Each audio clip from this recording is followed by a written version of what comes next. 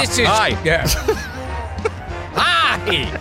This is Gilbert Gottfried, and I'm here with Frank Santopatre, and this is Gilbert and Frank's Amazing Colossal Obsessions, and we're here with Adam Carston. Close. Ballpark it. Adam Carston. Yes! Adam Carston. And, oh, Christ, David Marienthal. Very good. Nice. Take the rest of the week off. Okay. That was beautiful. He's exhausted now. Colossal obsession. Shall we tell them who Adam Carston and David Marienthal are? Well, one for certain is a Jew. If you were listening last week, and if you weren't, shame on you, David and Adam are making a documentary, and they are the official historians of Mr. Kelly's, the world-famous Mr. Kelly's Supper Club. Jazz club, comedy club, all around historic, famous, very famous entertainment venue. And we went so long, we had so much fun. Gilbert took up so much time mispronouncing your names that we had to come back and do a second one. So here you guys are again. Where did you leave off? I think you had a Cosby cliffhanger. Yeah, Cosby. you said Bill Cosby, and I think we could devote this whole episode. Well, nobody cares about him anymore, right? I mean, he's not in the news. No. Just to catch our listeners up, we were talking about all the legendary performers that played at Mr. Kelly's. Yeah. Barbara Streisand and Richard Pryor and George Carlin and Woody Allen. Woody Allen. And, I mean, yeah, the who's who. And it is a who's who. Cosby was one of them. You know, Cosby has been tricky for us. Maybe David can tell that story a little bit. I mean, he played the club several times. He recorded his first album there that won him the Grammy for comedy album. I saw a photo of Cosby. Was it with your dad? Yes. Where the two of them are holding up signs? Yes.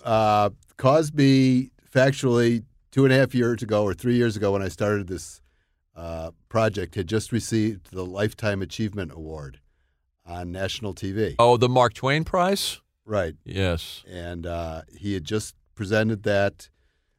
He just received that, and as many of his acceptance speeches, he thanked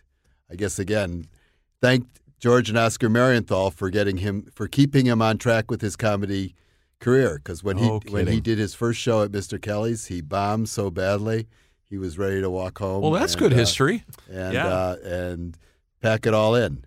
Wow. And so he thanked your dad and your uncle in his his autobiography, on the National Today TV. Show, How and about that? everything. It was all part of the lore. And yet I assume you will not approach him for the documentary. Well, you know, it's dicey. David, do you want to tell your experience with that? A week after he had received this award, he was going to be in Chicago, and I wanted to interview him. So I called him through his publicist, again, not having a showbiz background. But, sure, but he would recognize the name. But the publicist put me through to him, and I spoke with him, and he agreed to be supportive of the project. And then the shit hit the fan, then the shit as it hit were. the fan literally. Right. The next week. But, you know, he was, again, we were talking about the comics, but the history of African-American comics there. We did mention Godfrey. Oh, yeah. Godfrey Cambridge. Godfrey Cambridge. Oh, yeah, funny guy. Flip Wilson cut an album there. Wow. W. Right, that's Dick right. Gregory, I know we mentioned. Yes, Dick Gregory. So Dick Gregory told me that literally he passed the baton of being the homey, family-oriented black comic onto Bill Cosby when he went to become political. No kidding. And yeah. Wow. Yeah. And, you know, and if we're talking about some of the great black comedians there. You said Moms Mabley. We said in the last episode she had a cup of coffee there. Slappy White. Slappy played the club. He played with Steve Rossi. We were just talking about that. After Allen and Rossi broke up. Yes. Slappy White was Slappy and Rossi. They were there at the club in the late 60s. Slappy and Rossi. and I remember... What I remember best, and I think this was the biggest laugh, and it went downhill from there. It was they both came out on stage, and he'd go, "Hi, I'm Steve Rossi," and Slappy White would go, "And I'm white. That was the opening bit. That was the opening. They were Okay. brutalized in the reviews in Chicago. I think Slappy paired with Red Fox too for a time. Yeah. Red and White. Yeah, they played separate. I think they played within the same. I think they were both 68 at the club. So yeah, they were booking a lot of African American acts, through the whole tenure. I think that was another thing, we really want to talk about is they really gave a lot of black comics a very big spotlight to talk, and like we already mentioned Cosby, Flip Wilson, guys like that recorded there, and Yes. just a great legacy there. Well, and Dick Gregory did, he very specifically said, again, a sign of the times that, Chicago was segregated and still is segregated in some ways, but he would come into the club, he'd be treated fairly, he knew he was going to be treated with respect and get paid, and then he'd, end up going back to the South Side. But, And Cosby recorded I Started Out as a Child Yes. in the club. Yeah. Yeah. And Flip Wilson, you said it, UW. Yes. Yeah. And was Woody Allen, was he like really nervous back in those days? Yeah, actually. So funny thing is, we've heard from Arlene Rothberg, who is another great Kelly story, but she was the booker at the time, and she told us that he would do sets with his back turned to the audience. Miles Davis of him. Well, funny you say that. We just interviewed Woody, and he said he did it as a joke in reference to Miles Davis, and he thought it was funny. Wow. So we don't know if that's him, retconning his history, or he actually thought that way, or what. But it's funny you mentioned that he talked about that to us. Well, he would have famous anxiety attacks before going on. well, and we just met this gentleman, John Dumanian. Yes, we know John Dumanian. yes. By reputation. Yes, he was great. And Gilbert worked for his sister. He worked for Yes. he worked for Capitol Records, and he was when Jack Rollins and Jaffe left Chicago after being there for Woody's first act time there. They couldn't stay in town, so they called on John to keep Woody company while he was in Chicago, and that was how they've been lifelong and friends. a friendship was born. And to our listeners that don't know, you can see John Dumanian in bit parts in almost every early Woody Allen film. Jean Dumanian produced a bunch of Woody Allen pictures. Mm-hmm. Yeah. And you have a little bit of history with her? Yes, she was the producer in my season of Saturday Night Live. Jean Dumanian. There's a connection. Which they keep buried. It is not allowed to see the light of Unmarked day. grave. Yeah. John Dumanian is the Coke, the guy that Yes. sells him this, Yes. gives him the sample the Coke in Annie Hall, Yeah. and in many other Woody He Allen and Woody films. You would can't go miss across him. the street on Rush Street and play pool in between sets, Right. and go to see the jazz clubs. And Props, They've by been the so- way. Let's not bury this, that you guys managed, Yes. and this is a miraculous achievement to get Woody Allen, Yeah. the reclusive, reluctant Woody Allen, Yeah, what'd you to say? be part of your doc. We just hustled, and we got lucky, and we just got through to him after about a year of trying. And the other story is we had that I talked to Shecky Green a year ago. Big fan of Gilbert's. yes. And, Now for and fans, people have told me that he's a notorious, difficult man. Listen to him on this And podcast. he answered my calls. He loved George and Oscar. He literally sang the praises of Mr. Kelly's Yeah. in his Cubs jacket. It's the club that can melt. When I any went over there to comics interview, heart. he had lox and bagels set out for me and my partner. And See, I thought he was the These are the sweetest guy in guys the that world. can cause. These guys can they can be the ambassadors. You should be doing the booking for this podcast. we need a side job. So This is Yeah, state taunt. They can bring Sheck- you and Shecky together. Shecky Green, I was supposed to be playing with him and some other entertainers at some Friars thing. I went on, and Shecky flew into a rage. and he was, I think he tried to throw a punch at Freddie Roman. He did. He did, Yeah. in fact. And he said of me, he goes, I was in the Navy, and I never heard language like that. A little hard to believe. Well, I guess he was quite difficult at Mr. Kelly's back Yeah. in the day, and I think he was, partying a little bit more than he does today at 90. Well, I saw the teaser Yeah. that you guys are circulating, and Shecky looks Yeah. like he was enjoying doing the project. We got him He to was- sing, which is crazy if you watch the Right. teaser. He had the story that when he was at Kelly's, he liked to go to the track most days while he was in Chicago.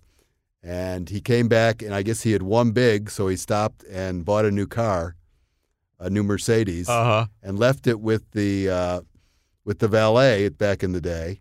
And it turns out he comes out, and the valet knew nothing about it. He gave it to somebody that, was a poser for a valet, and he never saw the car. That's a great story. yeah, that's a good one. And didn't he, like one of his famous stories, Shecky got really drunk. That's when he drove in and the fountain? Yeah, he drove his car into the fountain. At Caesars, maybe? No, that was in Chicago. Oh, was I that in believe. Chicago? Oh, I had that that was story the wrong. same. That was the same. He spent Shelley Berman came every single year. Did you get Even Shelley for the? No, you we started just late. Unfortunately, missed him. I talked to Sarah, his wife, who was there with him for most days, and she was an actress as well.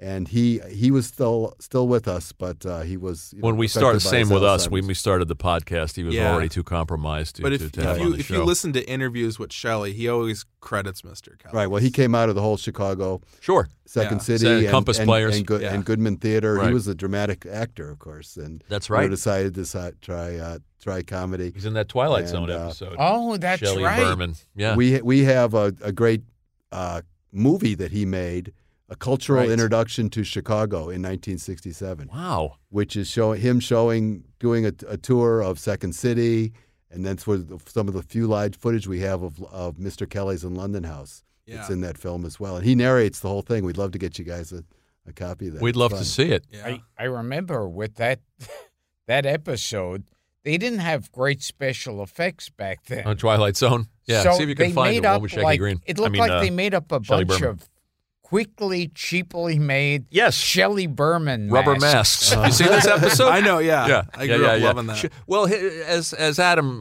mentions, Shecky was here with us for about 12 minutes, and he kept screaming. He kept screaming into the phone. This is not the way to do this, Gilbert. Yeah, Well, and it's just an interview. And I said, "This is the way to do it." we weren't trying to broker a peace. We were just trying to interview him. We will return to Gilbert Gottfried's Amazing Colossal podcast after this. And now back to the show.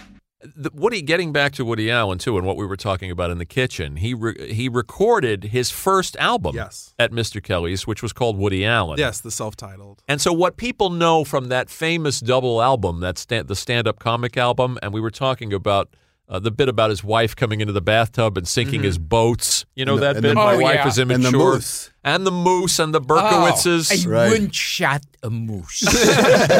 Strapped him to the roof of my car. Recorded at Mr. Kelly's. How about that? Wow. Yeah, and the bullet. Yes. The bullet in the breast pocket. Well, Well, an interesting thing, because I did a lot of research trying to prep for him. Man, he had a cool career between 4 different engagements at Kelly's, and when he played, he'd be there for 3 to 4 weeks. It was and that was kind of typical then. And in '64, when he recorded that album, Louise Lasser, from Mary Hartman, and his second wife, Right, second wife. was playing at the other club David's father owned, the Happy Medium. So they were a couple, in Chicago at the exact same time. Living it up. Living it up. So, yeah, he really had a great history in Chicago in the 60s. And talk about some of the other records too that were recorded there, because they're Freddie- they're important. Yeah, well, Freddie the music Prinze- albums as well. Oh, well, music. I mean, Gene Krupa recorded at London House. well, some of the great ones that Oscar we're Peterson. just finding things all the time. Billie Holiday. How about that? At Mr. Kelly's. We found two records of her, 2 or 3 cuts from hers that she recorded at Mr. Kelly's. London House, the jazz place, Right. was recorded as part of the Armed Services Network. So they were broadcasting from the London House every week. That's great. And Ella Fitzgerald's album, Yeah, Ella at Mr. Fitzgerald. Kelly's. Live from Mr. Kelly's, and Della Reese. Sarah Vaughan. Sarah Yeah, Vaughan. they were all doing these live records. Yeah, it was in those days. Oscar and George designed the club to have this acoustical properties, and evidently, that's we asked Woody why he wanted to record his first album there, and he basically said that Jack thought this was one of the best clubs in the nation, and this was the place that he needed to do it. And of course, Chicago again was, people don't remember, but Chicago was the center of the universe. It was truly the the barely second city to New York at that point. I mean, It was the in terms crossroads of the nation. Creativity, Yeah, of course. music, recording, advertising. I mean, it was happening. And when you were just a kid, and you probably had very little idea of all of this that was happening around you, because you were too young. Is that fair to say to really appreciate some of my father was significance a of it? celebrity. Back when local celebrities were celebrities. Uh-huh. So people say, "Oh, your dad owns a nightclub," and it was pretty cool. And then they used to have big parties at the house where Oscar Peterson would play the piano. Incredible. What a childhood. Les McCann would come and hang out with us in the bedroom and play with us. And Neil Hefti wasn't at the house. You don't remember Neil Hefti? I didn't see Just Neil I'm Hefti. trying to throw Gilbert a bone. God, would I have loved to have interviewed Neil Hefti. I know. Yeah. I know. And you guys decided on another very funny guy to narrate the documentary, Tom Dreesen. Yeah, Tom Dreesen's been very gracious, and he's a Chicago native, and I think it really what we find is that guys who Tim and Tom.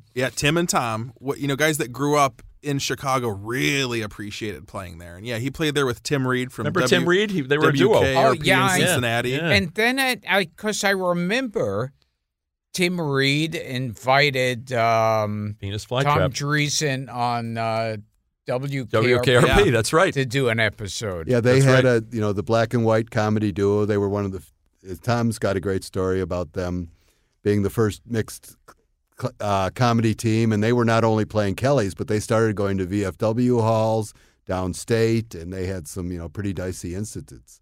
Yeah, I didn't mean to jump off that and give your dad and your uncle short shrift on that. It's important what they did, giving black comics a voice in the club when they did. Yeah, I And I mean, wanna it note was that. it was a It's important.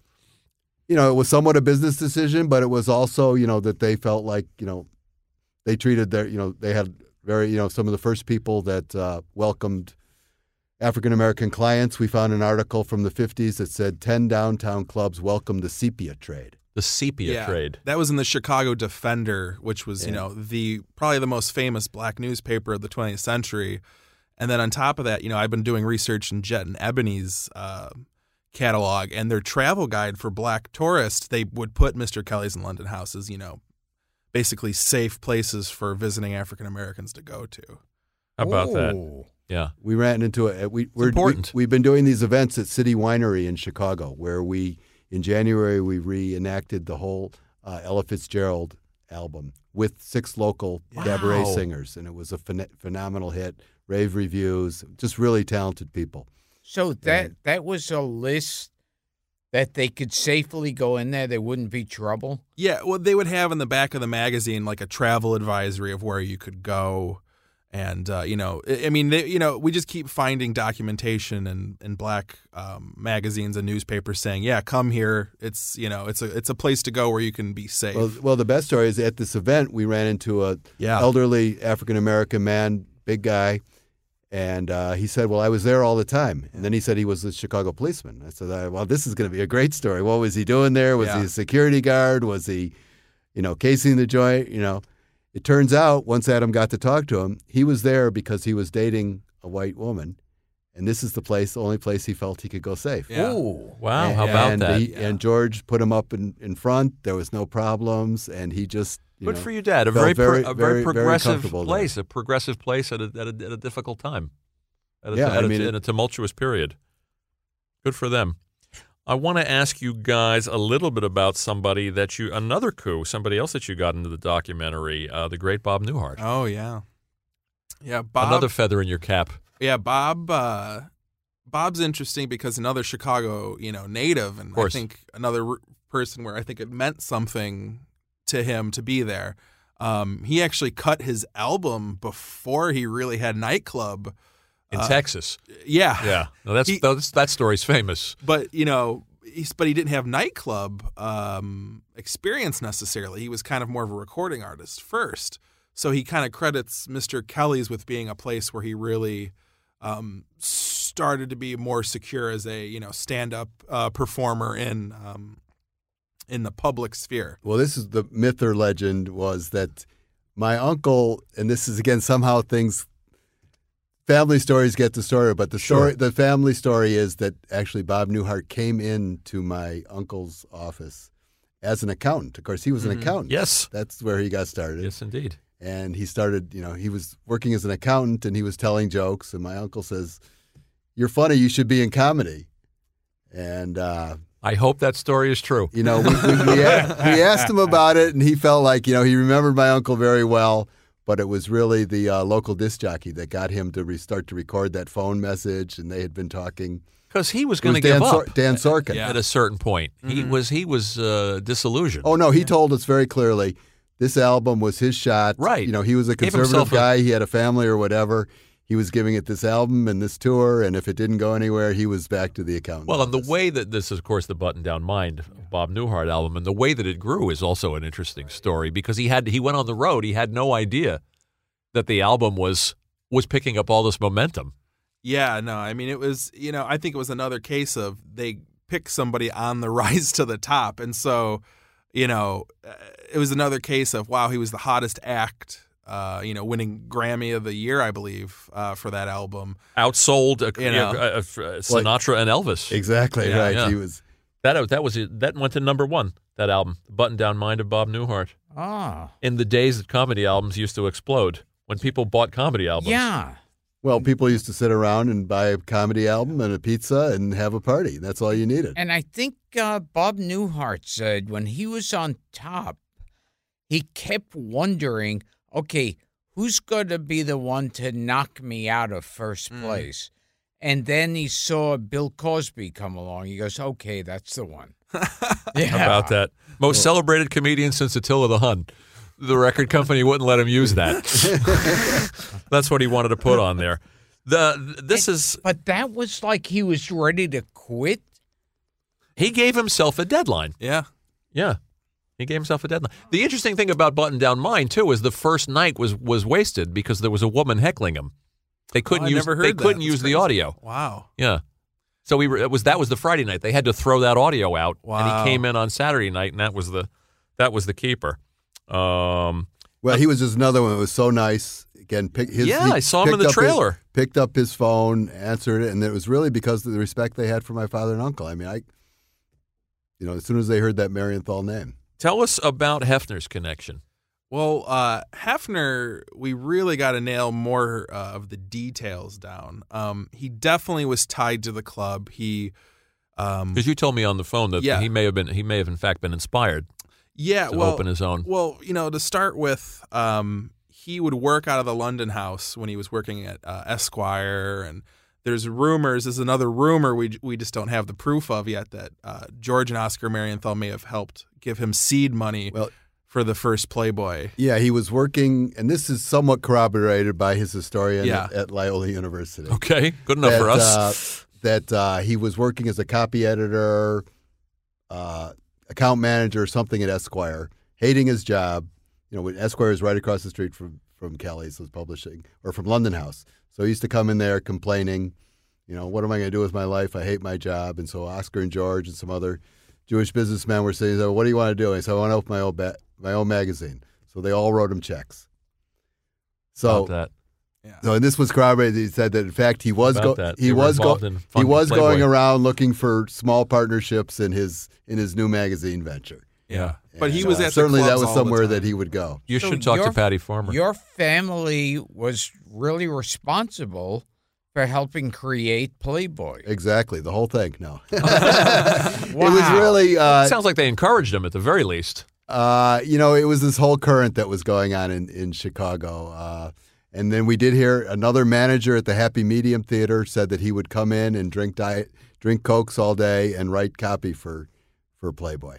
Yeah, and he'd invite employees from Mr. Kelly's Happy Medium London House. Whatever club he was in, he would invite just the common Joe who's working the lights. We've interviewed people, and they'd all go to the Playboy Mansion. Or when Dick Cavett stayed in town, he stayed at the Playboy Mansion. He was very honored that he was. There was ties. Dick Cavett told us the story. He was staying at the Hotel Maryland, which was where all they stayed, which was a pretty regular hotel. All of a sudden, he finds his bags out front by the door. He said, "Oh my God, was I fired? What's going on here?" And the next thing he knows, he says that they're taking these bags down to the Playboy Mansion. Nice. And that's Mr. where Hefner wants you. That's where he. How nice. That's where he Oh. stayed for the rest of the. What a gig. great story. And you got Dick to be in the doc, And, too. and Right. nobody ever turned down an invitation to the Playboy Mansion, I take it. No. Apparently not. No, it was a nice place to hang out. Well, John Domanian was just talking about him and Woody would go in between shows and they'd go to the grotto and watch the girls swimming from Right, beneath the of bars. course. the see-through pool. Well, now Right. Hefner's gone, and I assume you didn't get to him. But Yeah. have you talked to anybody on the Playboy side to flesh out some of this stuff? We have some entrees to Christy Hefner. Okay. But they do have a very well cared for archive that we certainly would love to, because the Playboy Talk to Patty. I think the Playboy Penthouse After Dark was every comic. Everybody went was over on there. That's the thing. They'd And, go. Lenny Bruce in '58 appears at Kelly's. Would go and go to the Playboy Penthouse and record an episode. So that was like a pipeline. Whoever was in town at Kelly's often would then also go record at Hefner's show. So it was like this kind of like I love it. They were so closely tied. Yeah, in a because lot if of you ways. look at the talent on this list, a lot of these people you associate them with. Yes. With well, that, and there was with an Playboy After interchange Dark. because, for instance, Dick Gregory, Hefner hired him first. Yeah, they were tight. Yeah, Right. he And, he always gave Hugh Hefner credit for hiring him. Yeah, I think he did, and then but then they continued to give him work at Mr. Kelly's. Yeah. Putting this show together, I always tell people, that and this is a history project. This podcast Oh, is yeah. as is your documentary, and one of the most enjoyable things about it is chasing the people. I always say to Dara, that we should do another podcast about trying to put this podcast Yeah. together No, and the- trying to dig these people up. This, And obviously, for me, has been my joy with it. I got to put this in. Meeting people like Yeah. Shecky, Oh, like yeah. I was Arlene. just gonna say. I mean, like John Dumanium. I mean, my God, these are, and you guys.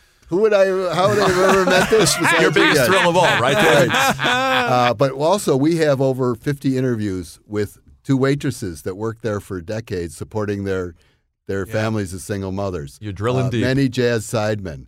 Jay Emmerich, who owned 12 bars on Rush Street, including the one across the street.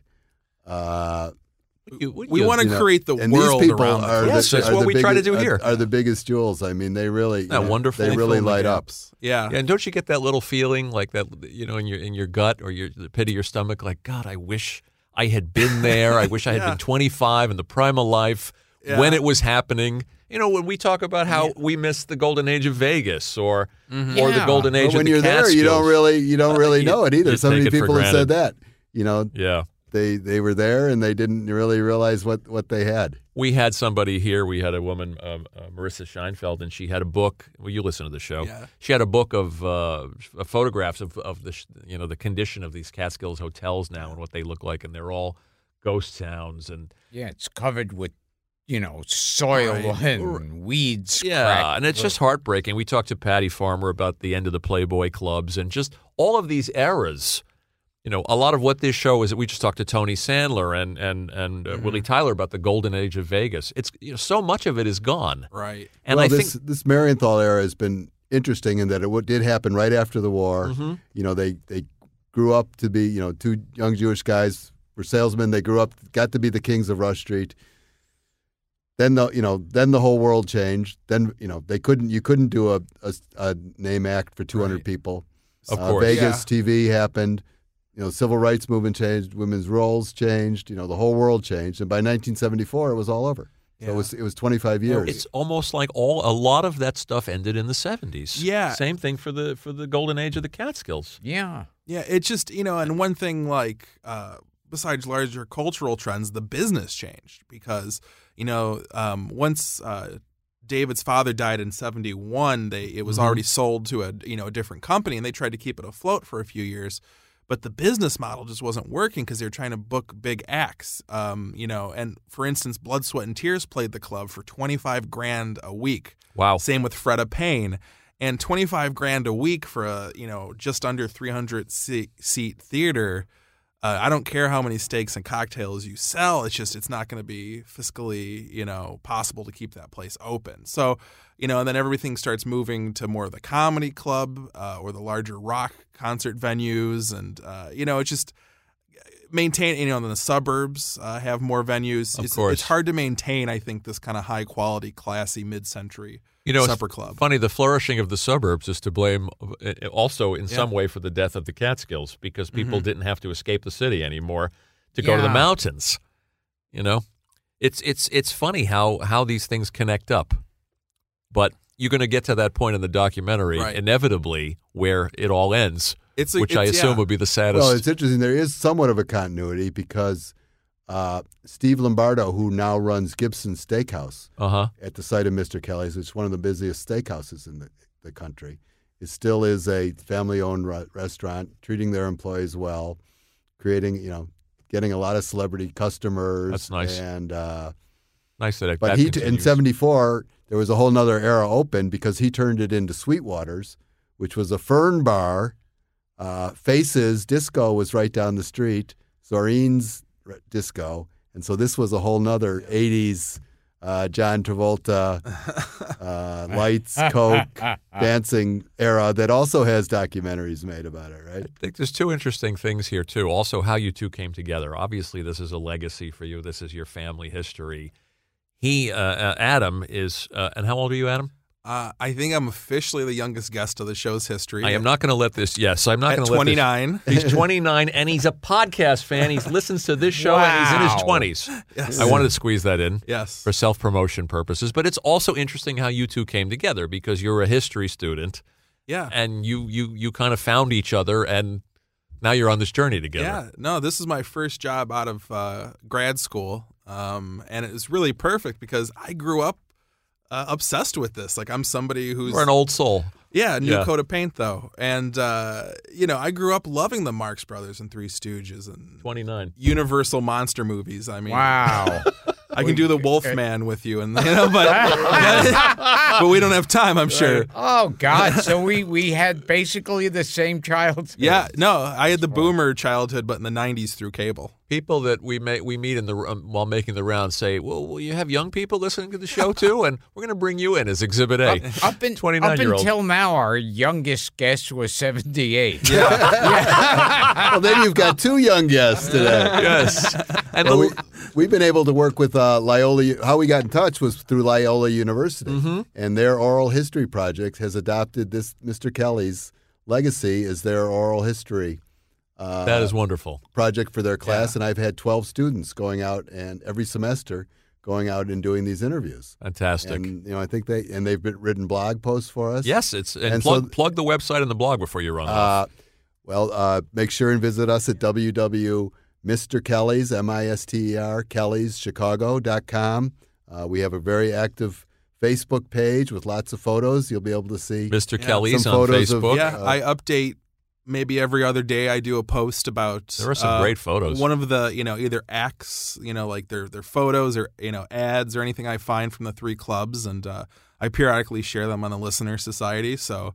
Feel free to friend me, like us on Facebook at Mr. Kelly Chicago. I mean, we're very active, community-based. We have Instagram and Twitter and Spotify as well. We have a playlist of a lot of the recordings on Spotify. That's great. Do something at City Winery here in the city. Well, that could be coming. So as we say, we're having an event on May 21st at City Winery in Chicago where we're going to be presenting the whole Sarah Vaughan albums that she recorded at Mr. Kelly's, with fantastic local cabaret singers, and introducing some local high school students that have been studying Sarah Vaughan in their vocal jazz class, and we're going to be introducing a protege from Chai Arts. That's wonderful. And I would like to say too, besides checking us on social media, if anybody, we've really had to work from the ground up. If anybody has photos, stories.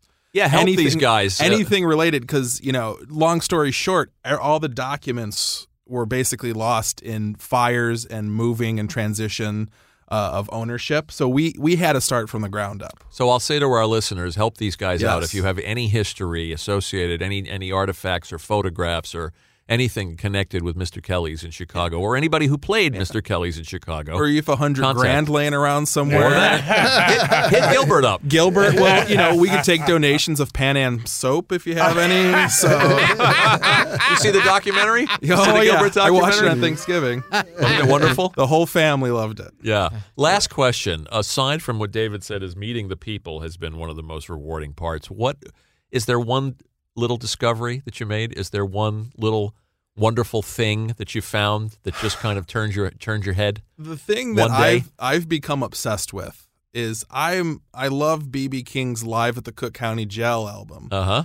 And had no clue that it's maybe considered one of the best live albums, one of the best blues albums of all time. He recorded it while at Mr. Kelly's, and if you listen to the medley track halfway through the album, he actually references Mr. Kelly in front of all these prisoners. That's pretty cool. So, just finding that eureka moment where it's like, oh my God, he recorded one of the most impressive live albums, while at Kelly's, and he actually was set up because the warden, I think, was at at his show at Kelly's and set up their performance. And I so, love it. little things like that are just so exciting to find. Ain't showbiz history fun?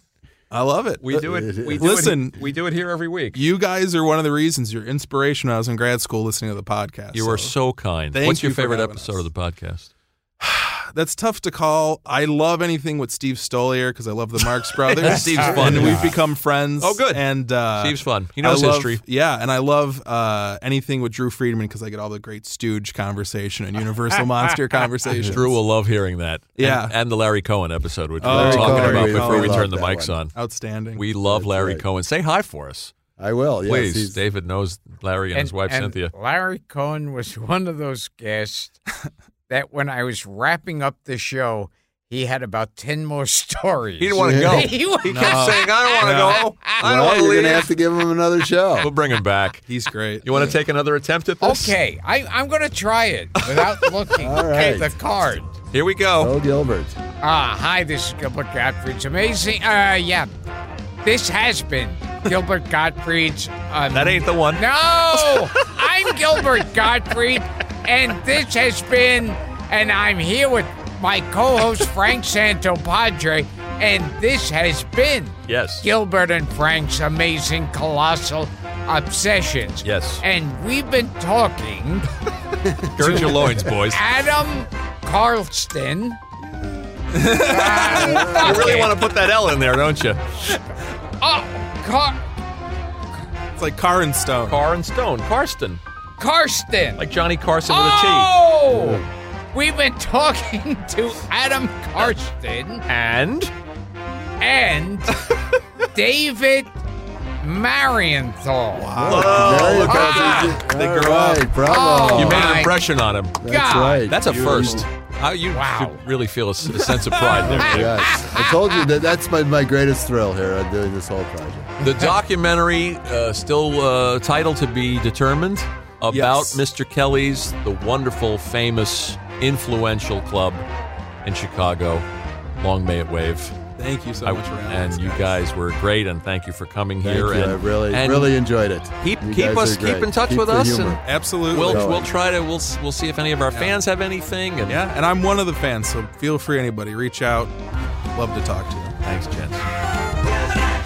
Colossal Obsessions. And now Mr. Kelly takes great pleasure in presenting Mercury recording artist, the divine Sarah Vaughan.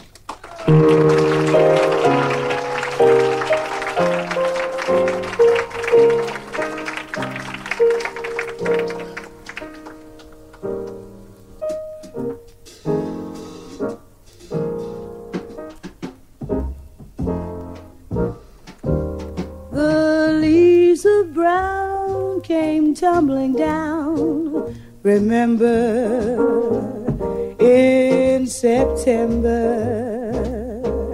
in the rain, the sun went out just like a dying ember. That September, in the rain. To every word of love I heard you whisper, raindrops seem to play a sweet refrain. Though spring is here, to me it's still September. That September in the rain. The leaves of brown came tumbling down, remember, in September in the rain. The sun went out just like a dying ember. That September in the rain. To every word of love I heard you whisper. The raindrops seem to play a sweet refrain. Though spring is here, to me it's still September. That September in the rain. That September in the rain.